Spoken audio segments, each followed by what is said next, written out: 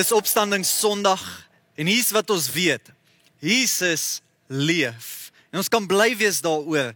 Maar ek wil ook met jou nuus deel van vandag dat hy ook nie opgehou werk het binnekant my en jou nie. Ek is so bly, jy kan inskakel vandag en saam met ons bly wees, dat hy opgestaan het en dat ons dit saam kan vier as vriende en familie wêreldwyd.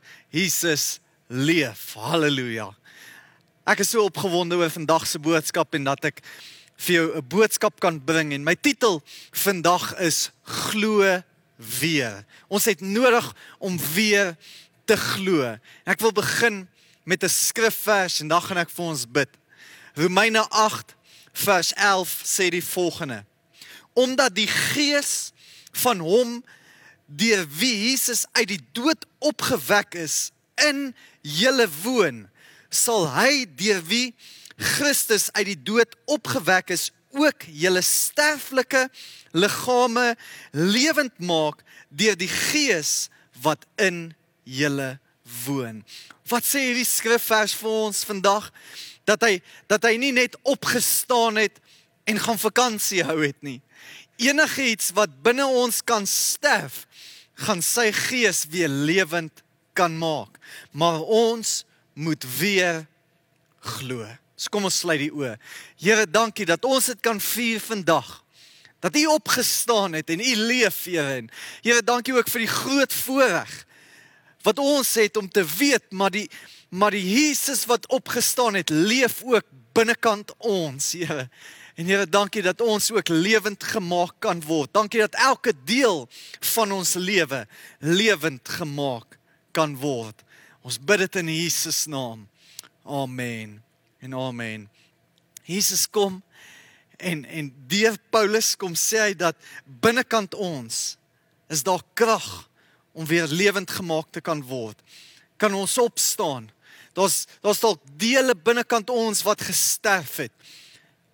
Maar deur die krag van Jesus Christus en daardie opstandingskrag kan dit lewend gemaak word. Ek wil dit so stel, die opstanding van Jesus gee jou en vir my die krag om die gaping tussen die lewe wat ons nou leef en tussen die lewe wat ons kan leef, kleiner te maak.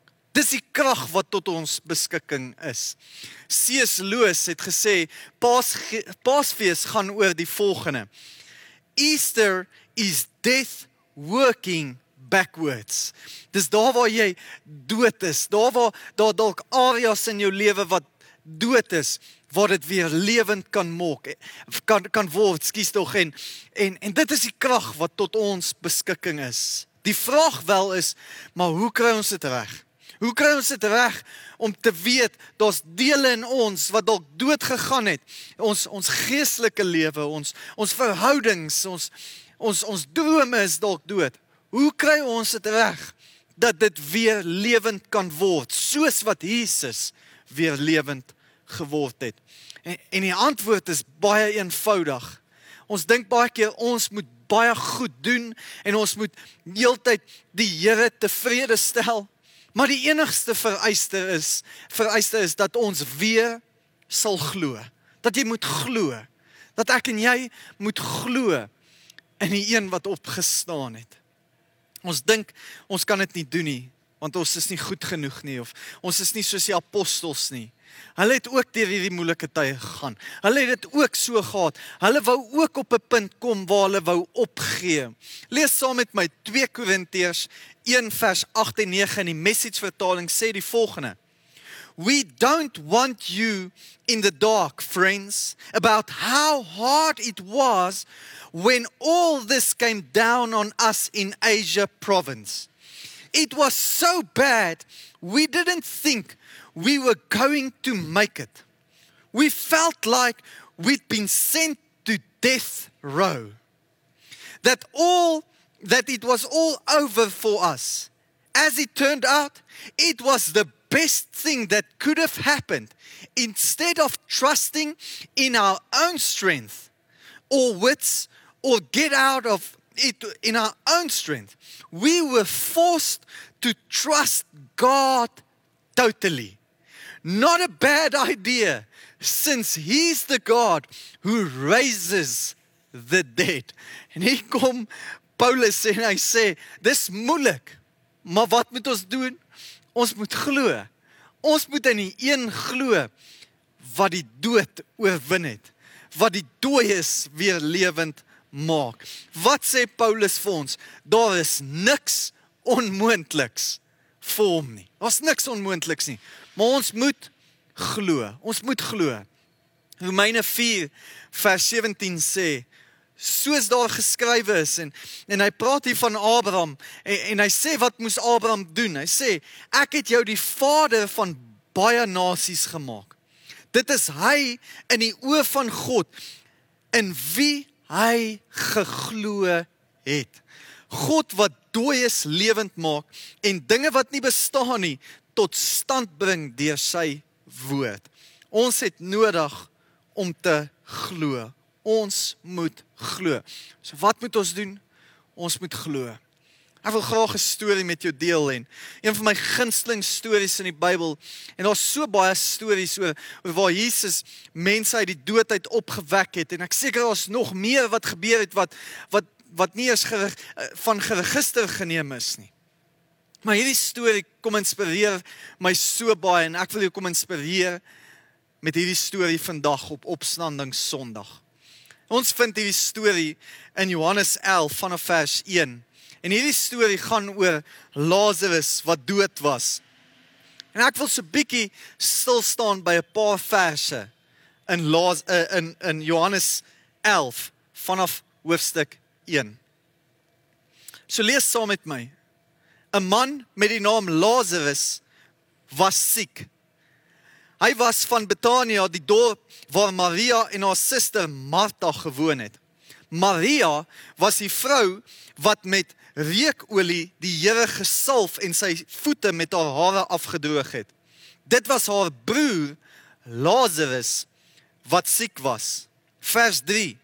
Die susters het iemand na Jesus toe gestuur en te sê, Here, hy vir wie u lief is siek.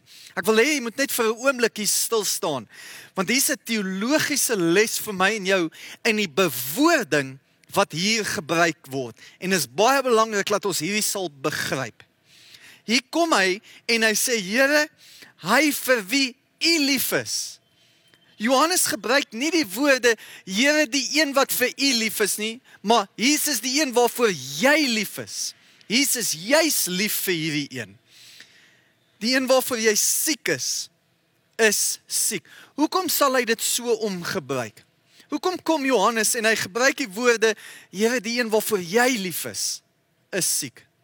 Sien, dit kom leer ons 'n belangrike teologiese les op hierdie stadium van ons lewe, en jy moet dit begryp.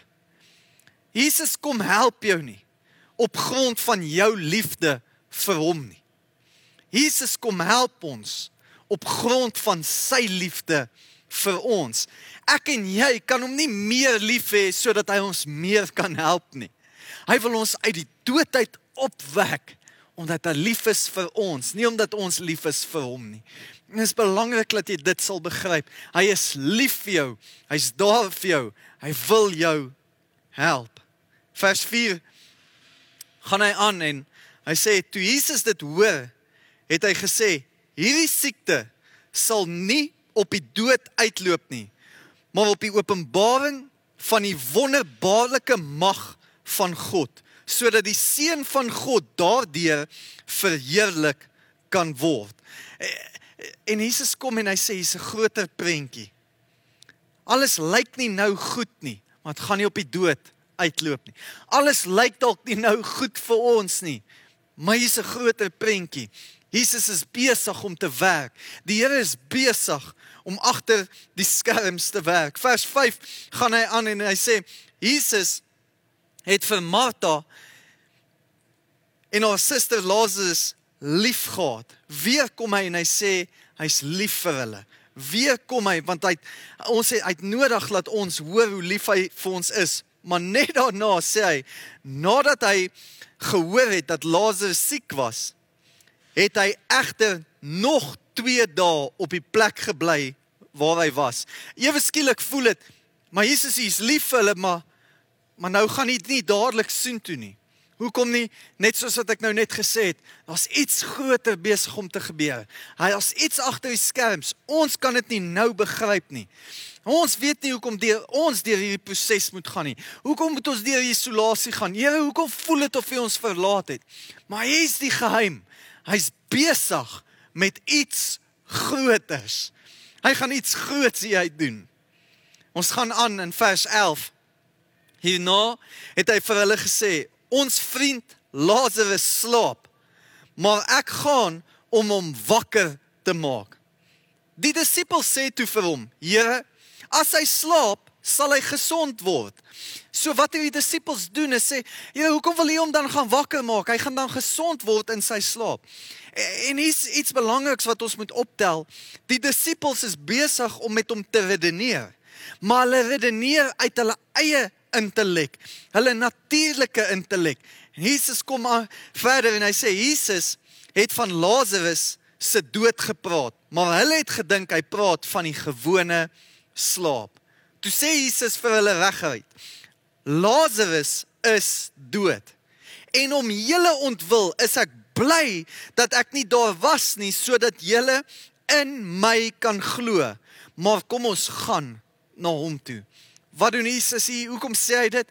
Hy sê as ek daar was en hy het net geslaap, sou julle eie intellek en julle sou geglo het in julle eie intellek. Maar omdat hy dood is, gaan julle sien wie die werklike God is en dat julle nie kan staatmaak op julle eie intellek nie, maar op wie ek is en dat ek die God is wat lewend maak. Vers 16 is nogal komies en ek hou hiervan, want ek leef myself hier in Thomas, wat ook Didymus genoem is, sê toe vir die ander disippels, kom ons gaan ook, sodat ons saam met hom kan sterwe. Jesus praat oor iets en Jesus sê, hy gaan lewend gemaak word, en dat ons in hom kan glo, en hier kom ongelowige Thomas en sê, kom ons gaan saam met hom. Ek bedoel, Jesus kom met die gesindheid van, hy gaan lewe, ons gaan lewend maak, en hier kom ongelowige Thomas, en hy sê, kom ons gaan sterf saam. En ek wil net vir 'n oomblik daar stil staan. Jy het nie ongelowige Thomasse nodig in jou lewe nie. Daar gaan altyd mense wees wat jou droom gaan betwyfel, wat nie gaan inspraak gee in jou lewe nie, wat gaan twyfel in wat jy sê. Jy het nie daai mense nodig in jou lewe nie. Wees en glo weer, en glo in daardie droom, en omring jou met mense wat goeie inspraak gee en wat droom saam met jou. Vers 17.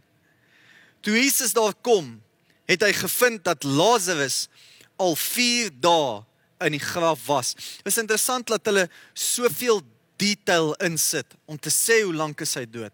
Maar jy moet dit verstaan, dit is nie verniet daar nie. Sien, daardie mense het geglo, as iemand dood is vir 3 dae lank, is sy gees nog daar bokant hom.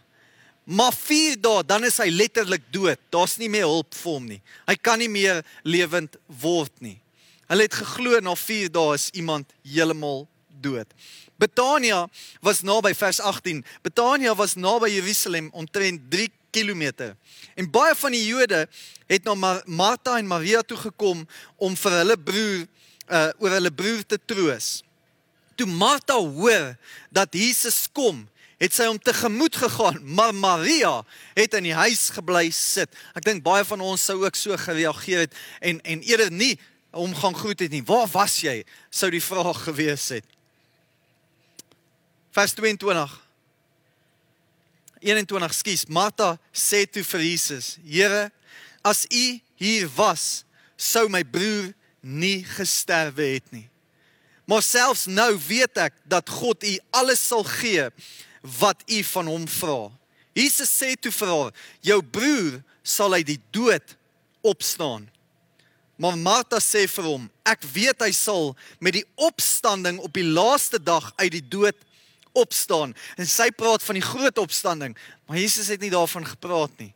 Vers 25, toe sê Jesus vir haar, ek is die opstanding en die lewe. Wie in my glo, sal lewe, al sterwe hy ook. Jesus kom verduidelik eintlik vir haar iets. Sy dink hy praat van die eendaagse opstanding, maar Jesus kom en sê die opstanding is nie net 'n gebeurtenis nie. Die opstanding is nie net vandag wat ons vier of 'n vakansiedag nie. Die opstanding is 'n persoon en sy naam is Jesus Christus.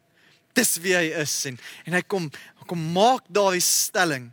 En hy sê ook, wie in my glo, sal lewe. Vers 26 sê hy wie en elkeen wat lewe en in my glo, sal in alle ewigheid nooit sterwe nie. En dan vra hy die vraag, glo jy dit? Wie in hom glo, sal nooit sterwe nie. En ons kan daardie vraag vra, glo jy dit? Ons het weer nodig, kerk, om te glo. Die Here droom nog steeds oor jou. Hy het 'n plan met jou lewe. Hy wil hê jy moet 'n lewe in oorvloed lewe. Hy het vir jou gesterf en hy het opgestaan sodat jy 'n lewe in oorvloed kan lewe. Glo jy dit? Ons het weer nodig om te glo. Jy mag dalk op die TV-skerm kyk vandag en sê, Selwyn, ek glo, maar jy weet nie hoe my lewe eintlik lyk nie. Jy weet nie hoe dood ek regtig is nie. Lazarus was dalk 4 dae dood, ek is langer as dit dood. My lewe lyk nie eers meer so goed nie. Ek is nie besig met die regte dinge nie, maar ek is besig met die verkeerde dinge. Hoe kan die Here my weer laat opstaan?